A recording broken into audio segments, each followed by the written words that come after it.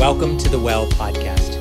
We hope that this message will help you grow in your faith and give you practical ways to strengthen your relationships. To find out more, visit thewell.ca. When I was 10 years old, I'll confess to you, I did not know who the President of the United States was. I did not know who the Supreme Leader of North Korea was. I did not know who the Premier was, and I wasn't aware that he and the Prime Minister were going to be making daily video updates on YouTube that would affect my life. And yet, my son, who is 10, and all of his friends do. They know all of that. They talk about it in school. They talk about it in the backyard when they're playing. They joke about it. And I think there's lots of reasons for this.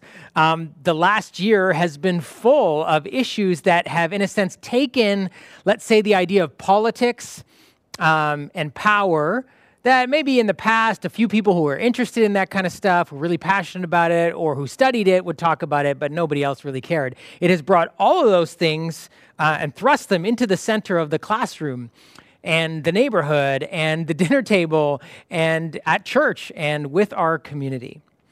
And part of that is because the issues being discussed are really important ones, having to do with racism and money and power and abuses of power and healthcare and education. And so we are talking about these things more than ever. There's a few reasons for that. One is that the media, in a sense, has taken on the role of political watchdog. And so the media is constantly bringing to us their stories, but also their evaluations of how the administration is doing, how leadership is doing, how power is being handled. It's also coming to us because, in case you didn't know, your social media feed is actually built on algorithms whereby whatever you click on, whatever you watch, is what you're going to get fed more of. They're recommended for you. Like basically, you're not just being presented with information, you are being presented with the information that you want to see. And so we are continuing to hear more of the same ideas of the things that we are listening to and reading and talking about. But then I think, most importantly is like, maybe more than ever, maybe this was always true, but we really realize it now, young and old, no matter what age we are, that the decisions that people in politics or political parties or people with power are making are affecting our lives on an hour-by-hour basis. Now, regardless of, and I guess what I've noticed in this is that for some of us, this has made us more politically engaged, more politically interested, more passionate about politics, about political parties, about these issues. Some of us maybe have actually gotten less. We become disengaged, more in despair, more whatever. I can't keep track, or I have too many opinions, or it's too frustrating. I'm out. But regardless of where you might be on that spectrum, I think it's safe to say that what we are seeing more of across the board is more fear, more anger, more division, not just between political parties, but sometimes around dinner tables, and more despair. And can we all just agree that we don't want more of that? We don't want more fear, more anger, more division, and more despair in our schools, in our homes, in our churches, in our places of work, and in our neighborhoods. The challenge with this, certainly for people of faith, we would say, yeah, we don't want more of that. But the challenge with us for people of faith is we have images and ideas of Jesus that somehow we don't know how those images, or Jesus in a sense, fits with what we are dealing with in our present political context. See, because some of us have this picture of Jesus as the baby Jesus. Many of us grew up in churches and where these were the images that were on our stained glass primarily. And we're like, oh, the baby Jesus, he's so cute, but he's going to get chewed up and spat out. He's going to get eaten alive by these grown men and women who are politicians. And like the baby Jesus is no match for the world of politics. And so some of us have ideas of that. We also have images of conservative Jesus, that Jesus would somehow have more of a conservative stance to the issues that are being debated today. Or there's liberal Jesus that's like, hey, yeah, Jesus would be for us, right? Hey, love is love, isn't it? There's conservative Jesus, there's liberal Jesus. Then there's the heavenly Jesus. Some of us have seen these pictures where, and some of us have those heavenly Jesus pictures where he's doing that funny thing with his hand, and I don't know what that means, but there's lots of pictures like that kind of throughout history. But this is the idea of Jesus is sort of above and separated from all. He's not concerned with all of these political things of earth. He's in heaven. And you may have heard it of saying of a man or a woman, oh, she's so heavenly minded, she's of no earthly good. He's so heavenly minded. We can think that of Jesus. He's detached from this. He's up there, and this is all the stuff of earth, not very spiritual. Jesus is concerned with heavenly spiritual things, not daily political life and political parties and all of the issues being debated. And maybe the image is actually most important for us, that most has shaped how we think of it, is Jesus with the lamb, Jesus carrying the lamb. It's like, nice Jesus, looking after the lamb. And he's probably moved out to the country, right? Because he doesn't like the urban life and all of the politics that go with it. And he doesn't want anybody putting signs on his lawn. And so Jesus is out in the country and he's just trying to be nice to everyone in nature, and he's getting in touch. And he's not in touch with all this stuff. That's all part of the broken mess. These are the images of Jesus. And because we have them, we struggle to engage, in a sense, with the world around us, because many of us didn't grow up with this image, Jesus, the revolutionary. And of course, this is a play on sort of a famous Cuban revolutionary, Che Guevara. And whether or not you know anything about that, the idea of this kind of image is about revolution, is about rebellious opposition to the establishment. And this is a provocative image, I get it. Part of it is what we said is that actually we don't often see or weren't told about Jesus the revolutionary. Why? Because revolutions are dangerous. Right? Any of you that have studied history, or perhaps you lived in another country where you lived through a revolution. Well, in revolutions, things get turned over and wrecked. People get caught in literal crossfire or just sort of political or familial crossfire. Revolutions are dangerous. And it is true, we said the revolution of Jesus is dangerous. But it's a different kind of dangerous. It's a different kind of revolution. And we began by talking about last week that the revolution of Jesus, even though we don't think about Jesus as a revolutionary, is that in 3 years, he turned the entire world upside down. And yet, it was not dangerous to the people who joined, in the sense that it was nonviolent. The results of Jesus' revolution were beautiful. It was a revolution of nonviolence. It was a revolution of reconciliation. It was a revolution Jesus was constantly trying to bring people together, not divide them. It was a revolution where those who were poor or sick or weak or marginalized or had been pushed to the margins, in a sense, were invited in, were cared for, were looked after. They weren't trampled underfoot by the newest, latest movement, the newest, latest leader or rebellion or uprising. No, they were actually cared for and looked after. It was a revolution that actually got people who would have been divided by ethnic lines, divided by socioeconomic lines, divided by race, to be brought together and call each other brother and sister. It was a revolution that lifted up women and children to have equal status and value with men, the rest of society. And it was a revolution that brought healing from sickness and deliverance from evil spirits. We said, man, the revolution of Jesus is beautiful, but it is dangerous because, as we said, it is appealing and repelling at the same time. Like, there are some aspects of Jesus that we love we're like, oh yeah, Jesus turned that thing upside down. That's old, that needed to go, that needed to change. And there's other things that Jesus, wait, don't touch that. Why are you talking about that? Can you stay away from that? We said the invitation for you last week was over these next 2 months to actually come closer, to look at the revolution of Jesus, to actually consider being a part of it, to actually consider letting the revolution of Jesus begin to turn your life and my life upside down, so that he can bring the beautiful results that would actually drive out and push away fear, anger, division, and despair. And so today we're actually talking about how the revolution of Jesus deals with politics, political party, and political power. Now, in case you feel like I'm overplaying the whole revolution of Jesus, I want you to listen to today's scripture and listen to, these are actually words that Matthew, and we're going to be using Matthew's account of Jesus' life over these next 2 months. There are actually 4 accounts of Jesus' life that we have in the New Testament scriptures. We're going to be using Matthew's one. And Matthew records these as the very first words that Jesus began to speak when he kind of came on the scene publicly at the age of 30.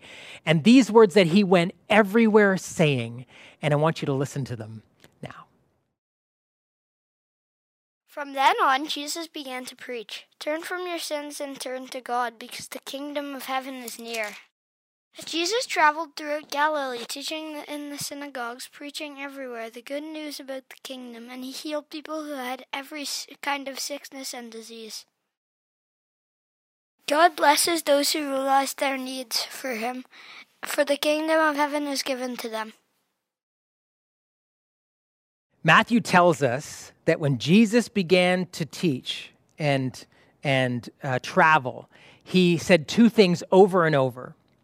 He said, repent, for the kingdom is here. Repent and kingdom. They were two loaded words, two provocative words. And Matthew actually describes crowds of people coming to hear him speak and teach about these things. Also, they were being healed and he was doing miracles. But everywhere he went, he was talking about these two words, repent and kingdom. And they are both words of revolution. The word repent, and you may have heard this explained before, it means, we often think it means feel bad about your sin. But it's not what Jesus was saying. The word repent actually means to change direction, to turn, or we can say this, to revolve, to turn around, to change, to head in the opposite direction where things are being turned. And that was kind of like Jesus saying, hey, turn around, change, revolve. And we know this is probably actually even well translated as revolution is coming because of the other word he put with it, this word kingdom. Kingdom. It's not a word we use very often, but man, it was loaded terminology for them because they were living in a kingdom. Their whole lives were defined by kingdom, by politics, if we can say that. They were under the empire of Rome. They were part of the Roman Empire, which was the fourth nation to rule them and occupy Palestine after Babylon and Persia, and then Greece, then Rome. And so they were under the heavy thumb isn't the right word. They were under the heel, the crushing heel of the Roman Empire, and their world was defined by the Roman emperor.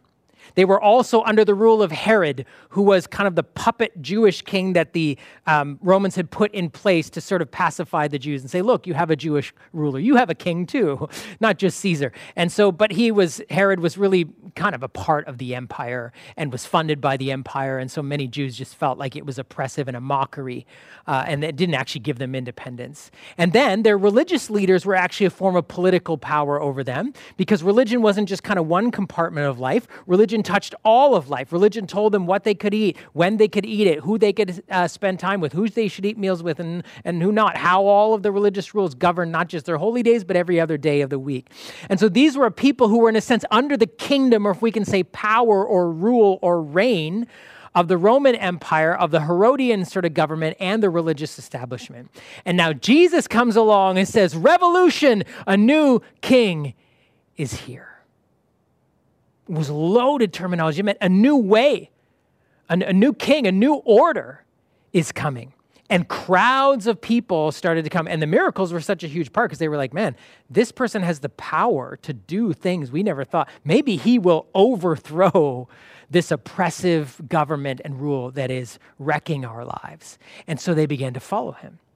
And interestingly, Matthew's gospel in particular is concerned primarily with this question of what does it mean that Jesus was king? Was he or wasn't he? Did he have this kind of authority to bring in a revolution? What was the nature of this kingdom? What did all this mean for everyone? And so the issue of Jesus' authority and kingship and what the kingdom was like was constantly being discussed in Matthew's account of Jesus' life. And it was hard for them to pin him down because Jesus at times would say things that seemed to support the religious establishment. And he would talk about God and the things that God required of you and all of that. At other times, he was criticizing the religious leader. He saved his harshest words for the religious leader. He called them blind guides or whitewashed tombs, which is a great, it's a good insult. We should bring that one back. It means you're clean on the outside, but you got dead man's bones on the inside. You can try that on the playground on the weekend. I'm just kidding. Like, don't do that. But whitewashed tombs. So one time he would call them thieves or robbers. And people who were oppressive. And so he criticized the religious establishment. There were times when Jesus seemed to be hanging around sort of those who were rich and powerful, but other times people who were poor and not. And they were constantly trying to figure, well, whose side are you on? What is this about? And what is this kingdom like? Is it like are you for the Romans or are you against them? Are you for the religious leaders or are you against them? Are you for the people or are you against us? Are you really going to deal with the big issues that we're dealing with or do you not care? These things were constantly up for grabs in this account of Jesus' life. And there's one of the many stories about this, kind of small, and small in the sense of insignificant. It seems like we don't really get it, but it actually tells us volumes about what the kingdom of Jesus was like. And I'm going to read it for you in a moment, but just to set it up, the Jewish and the religious leaders, essentially, and the teachers of the law, who were, again, not just brokers of religion, but also political power and kind of trying to angle between, the Roman Empire and the Herodian sort of government and their own thing. And Jesus was a growing threat to them because he was discrediting them publicly. He was growing in popularity with the average person. A lot of people who weren't interested in the temple and religion anymore were actually following him. And even some of the religious leaders were starting to say, hey, we should listen to him. So they were concerned at the masses that were following, at the kinds of people that were following, the kinds of things he was saying, and the way he seemed to be usurping or throwing off their authority.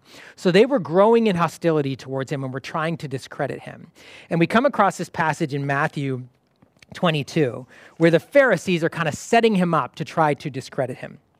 And here's what it says. Then the Pharisees went out and laid plans to trap him in his words. They sent their disciples to him along with the Herodians, right? These are the people who were part of Herod's government. Teacher, they said, we know that you are a man of integrity and that you teach the ways of God in accordance with the truth. And then look what they say. We know you aren't swayed by others because you pay no attention to who they are. They already seen some of this, that Jesus really wasn't, whose side was he on anyway? Tell us then, what is your opinion? Is it right to pay the imperial tax to Caesar or not? Now, taxes, are never a positive word for any society. We don't understand what this question was about. They were setting him up and they were trying to force him to answer a question, whose side are you on? Because the imperial taxes were probably the most hated thing about the Roman occupation of Palestine. And here's why. Imagine, you would say, we pay a lot of taxes. But imagine in our country, if a foreign nation came in with their army and invaded Canada, and gunned down thousands of Canadian soldiers and troops and overpowered our military, stormed our capital and took over all of our buildings, our government buildings, both municipally and provincially and federally, and either put some of our leaders in jail or killed them or kicked them out and said, now we are in charge of your country. Got rid of all our Canadian currency, gave their own currency to us and said, you have to use this, and then made us pay them 90% in taxes. 90% of what we made went back to them as a way for them to keep us poor, as a way for us to fund this oppressive government and the cruel military that was actually killing us and taking our property. That's what their taxes meant to them. And so the religious leaders asked Jesus this question. Hey, is it right to pay taxes to Caesar? Now, the other thing that we would not have known, but when Jesus was a boy, probably 5 or 6, there was a revolt, a revolution led by a man named Judas. This is well documented in kind of Jewish historians. Led a revolution against Rome, a military one, an uprising against the oppression of taxes in an effort to overthrow the Roman army. Well, the Roman army crushed them and crucified hundreds of people and lined up their crosses in the streets of Jerusalem, watching all of these revolutionaries die the most brutal, bloody, painful death in front of them, basically saying, this is what happens to anyone who doesn't pay their taxes. You want to try to overthrow our tax system? We will kill you. And so the Pharisees are asking Jesus this question. And if he says, no, you shouldn't pay taxes to Caesar, well, they'll probably get him literally crucified. If he says, yeah, you should pay taxes to Caesar, the people will crucify him with their opinions, right? So either way he was doomed. They were trying to make him choose. Are you for the people? Which side are you on? Are you for the people or are you with the government, the oppressive government? So they were setting him up. Look at what Jesus says in response. But Jesus, knowing their evil intent, said, you hypocrites, why are you trying to trap me? Show me the coin used for paying the tax. They brought him a denarius, and he asked them this, "Whose image is this? And whose inscription?" "Caesar's," they replied. Then he said to them, "So give back to Caesar what is Caesar's, and to God what is God's." When they heard this, they were amazed, and they left him and went away. They challenged Jesus, and he gives them this answer that it says amazes them, which is basically to say they were like, we have nothing left to say. Right? They came in with words to trap him, very clever. They had set up the whole thing, and we're going to get him. They thought they had him, to put him right between the people and the government. Whose side are you on? What party are you running? What's your kingdom about, really? And he says something that literally leaves them speechless and walks away. But there's some things lost in translation for us, so we don't actually understand why fully they were amazed. But this is what he did. Look what he does. He says first, "Hey, do you have one of those coins that we're supposed to pay taxes?" Now they run around, somebody finds a coin, which is interesting because he's basically saying, well, you have some of those coins in your pocket too. You know those evil coins? You know, when they were stamped with Caesar's image, which just reminded them of how they were constantly under his thumb. He's like, "Oh, you have them. You actually have money. You deal. You're a part of this system too, the one that you're so critical of. You are profiting from it." In fact, many of the religious leaders were wealthy. They had a lot of those coins with Caesar's image on it in their pockets, in their purses. And so Jesus was basically starting to call them out and saying, "Oh yeah, you think you're not a part of this? You are." But then he says, whose image and whose inscription is on it? And here's what you need to know. For the Jewish people, God had told them, don't put any images on their currency. They weren't supposed to do that, because it wasn't supposed to represent any one person who could oppressively own the money. But in Rome, Caesar's image was stamped on it, and the inscription on every coin was, and you'll see this if you look at kind of Roman coin history, you Google these things, you'll see the name of the particular Caesar, whether it was Augustus or Domitian or whoever, and underneath it, it would say DV, which means, or DVF, which means son of God, son of the gods. And so here's on this coin, the image is Caesar's, and it says son of God on it. It was this kind of disgusting, oppressive way of saying, I am a god and I own you, and you even have to deal with me. Everything you buy, you're reminded of my face and my lordship over your life, right? My image is stamped on your life. And in a sense, Jesus was kind of saying, look at this, it's disgusting, right? Whose image is on it? Whose inscription? And they're like, yeah, what are you going to say next? And then he says, okay, so give back to Caesar what belongs to Caesar. Give it back to him. And commentators are actually saying they're not sure, actually, certainly with Jesus' audience, what was he meaning? Because it was a kind of a turn of phrase that say, yeah, give Caesar back what he gave to you. In other words, Caesar gave you oppression, Caesar gave you violence, give it back to him. But they couldn't know whether he was actually saying that because he had a coin in his hand. He was saying, well, give back to Caesar what is Caesar's. So whose side was he on? Was he with the people or was he with the government? Was he against the oppression? Was he leading a violent revolution? Or was he not? And before they gave an answer to the next question, he said, but also, more importantly, give to God what is God's.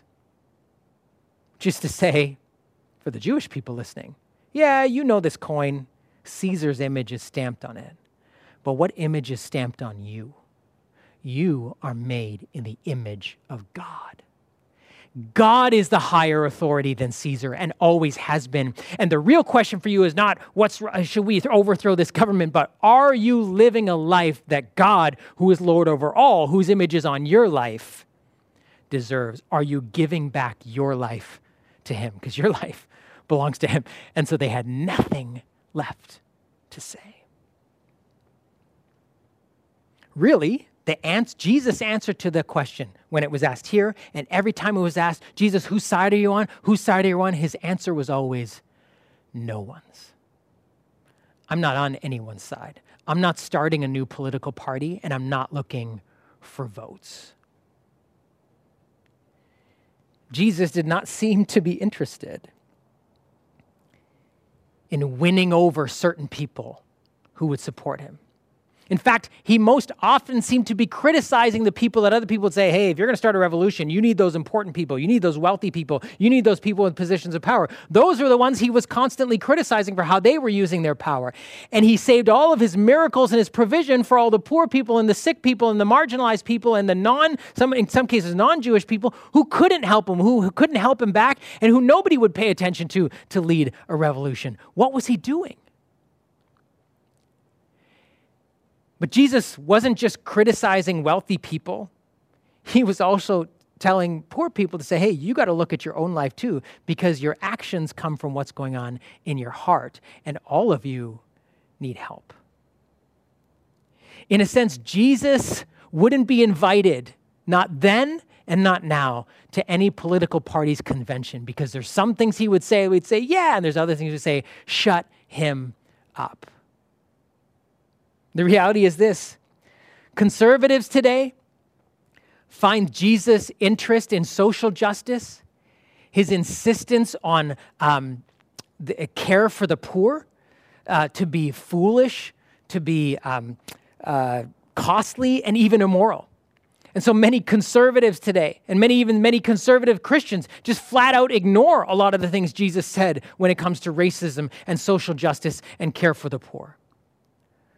Likewise, liberals would find Jesus' insistence on the value of human life, Jesus' sexual ethic, Jesus' focus on the human heart as being full of sin and needing forgiveness and repentance and cleansing as out of date, as irrelevant, as foolish, as even wrong and immoral.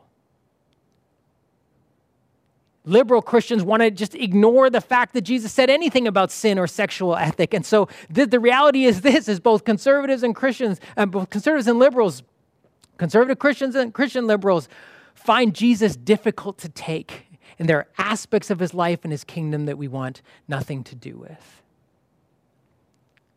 And the truth is, what is absent from almost all political parties and all conversation about this, even within Christian circles, is what Jesus seemed to be most important about his political platform, if you want to say it that way: reconciliation, repentance, and forgiveness.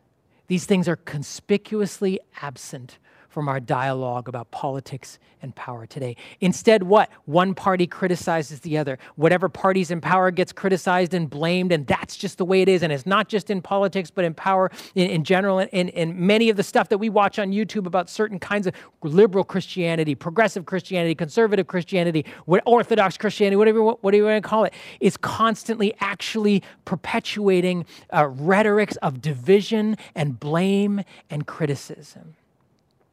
And Jesus, in fact, when he was teaching, was constantly actually bringing people together. His platform, right, was one of reconciliation. If you think about the fact that even in Jesus' inner circle, he invited a zealot and a tax collector both to be his followers. Zealots were people who were kind of political insurrectionists. They were the ones that believed that the only way to overthrow an oppressive, violent government was with violence in return.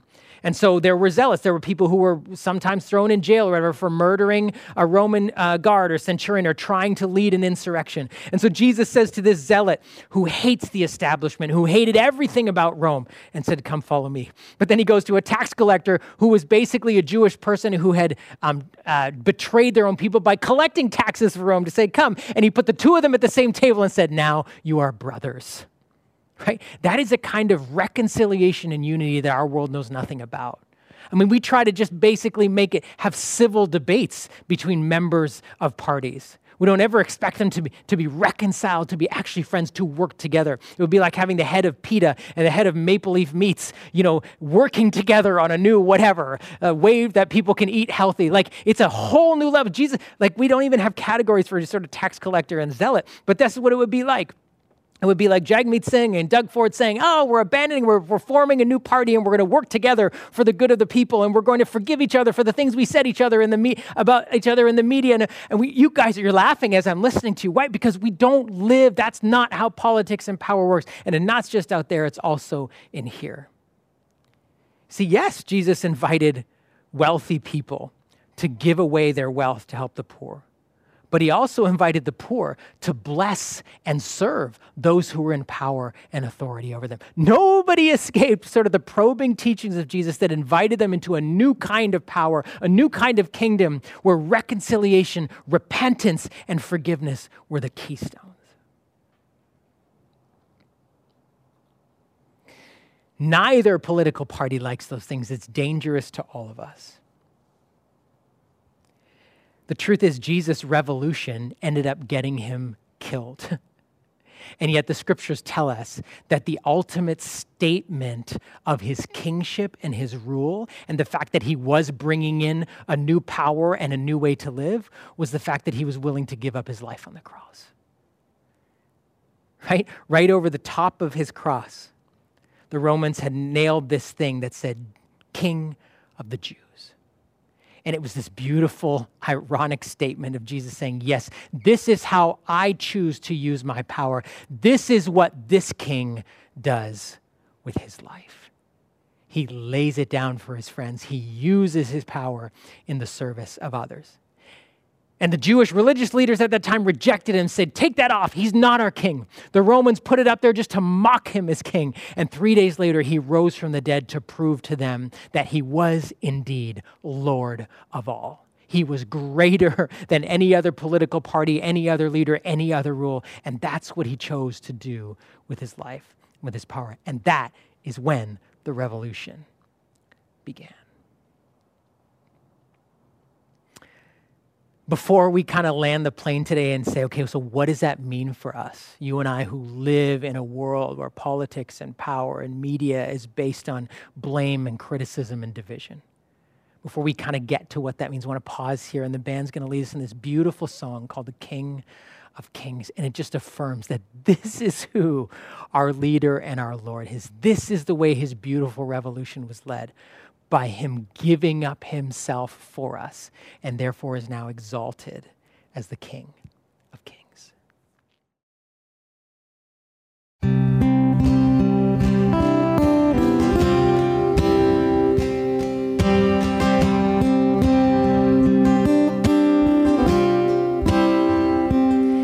the darkness we were waiting, without hope, without light, till from heaven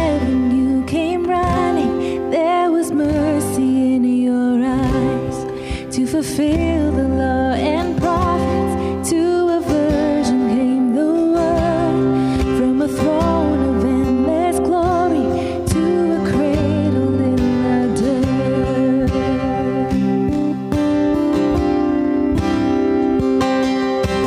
Praise the Father, praise the Son, praise the Spirit.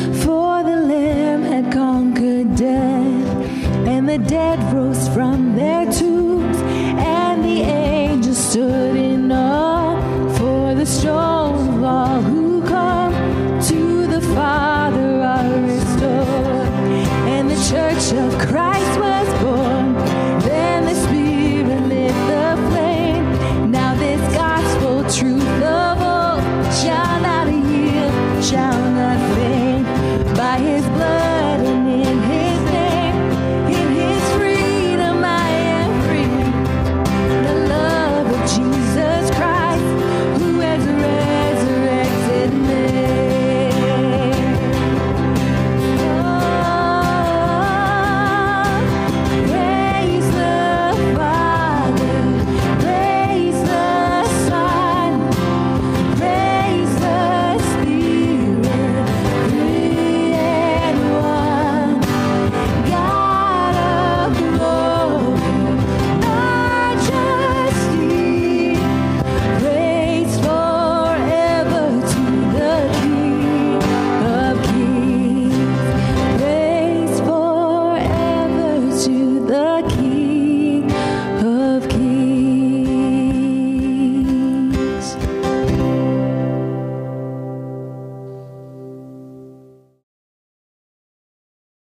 My dear friends, the reason we can sing like this to King Jesus is because his kingdom is beautiful. It's beautiful because if this is the kind of leader he is, we can trust him. Why? Because he's not trying to use us to support his particular party. He's not trying to be nice to us to get our vote. He's not looking at us for what we can offer him in terms of what wealth or power. That's how politics works in the world, but not Jesus. Jesus invites us to follow him. Jesus does the things he does and says the things he does purely because he loves you. He loves me.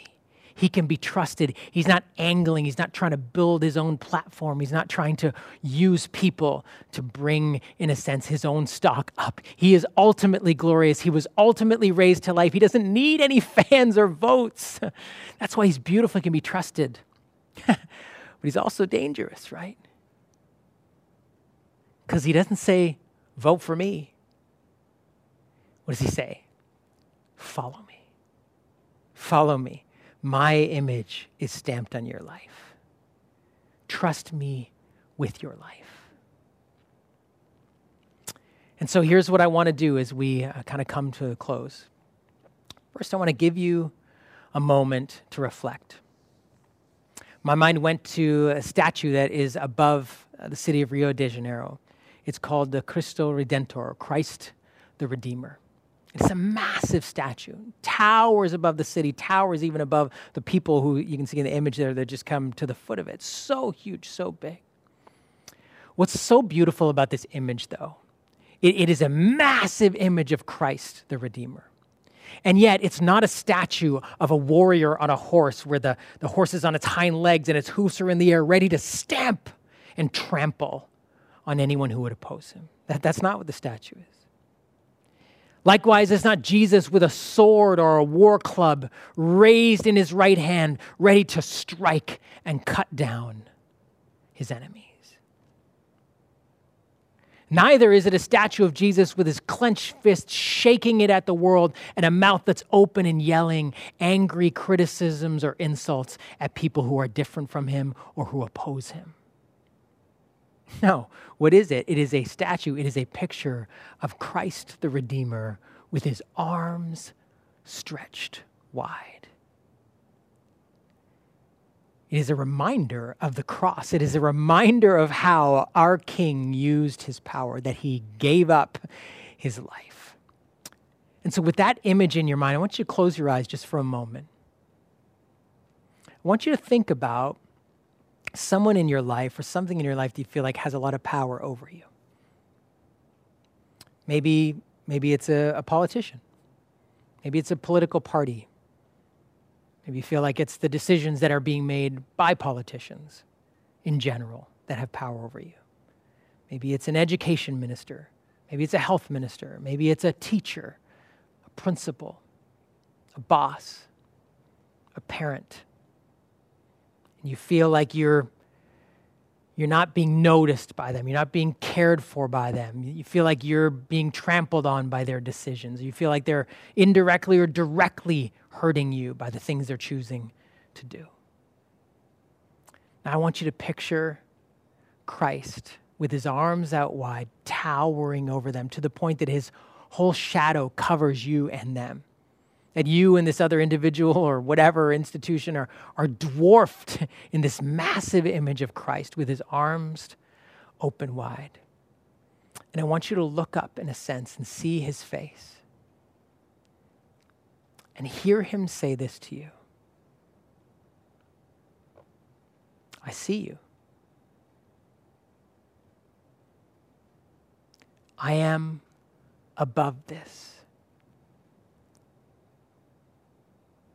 I died for this. You can trust me.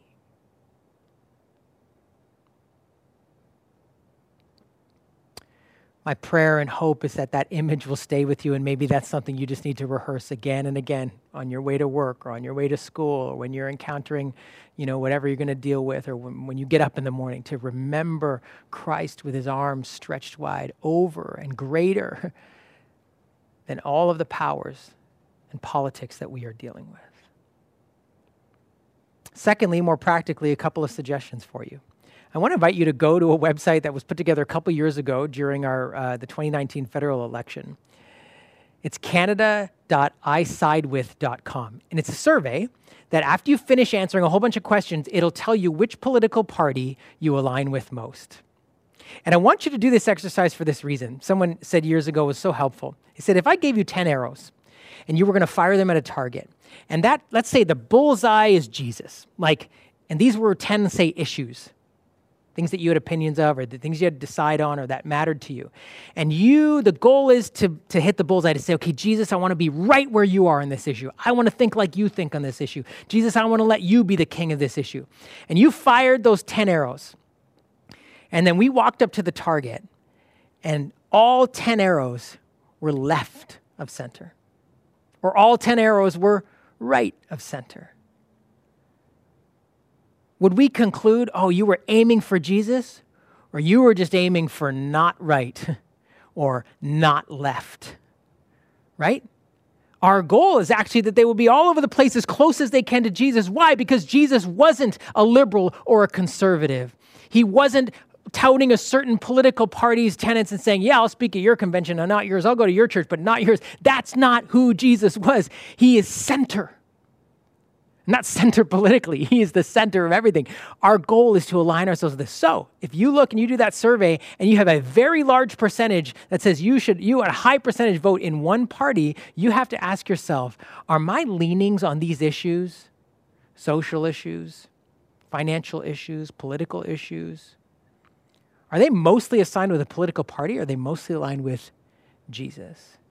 Because you and I are called to be voices and influences and people who align ourselves with the kingdom of Jesus.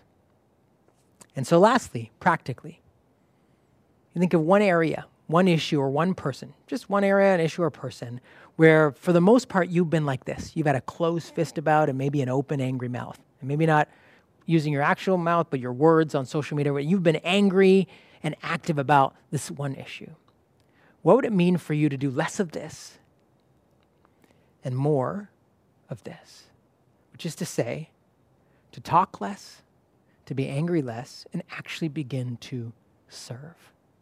To serve a person in an area or in an issue.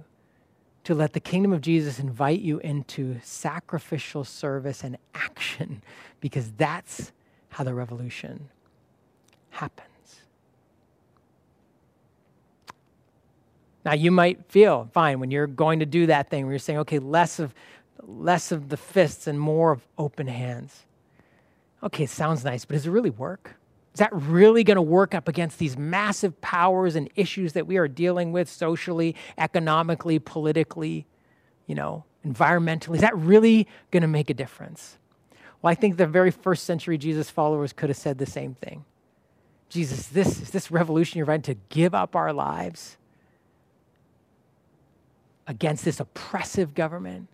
They could have never imagined that in a couple of centuries, the entire Roman Empire would be on its knees begging for mercy, and the Roman emperor would say, fine, I will become a Jesus follower too. They could have never imagined it. So I want to bless you with faith to believe, as you do less of this and more of this, that in you and through you, Jesus is bringing his revolution.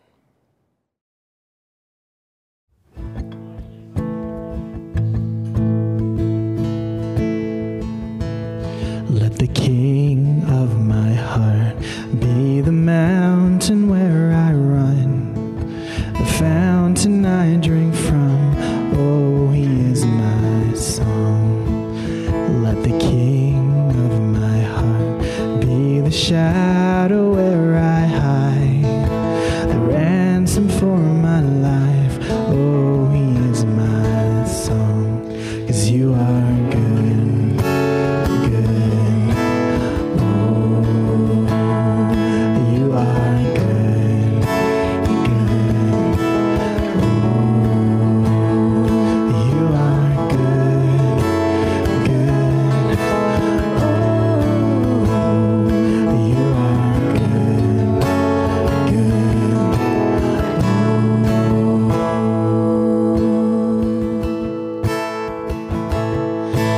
King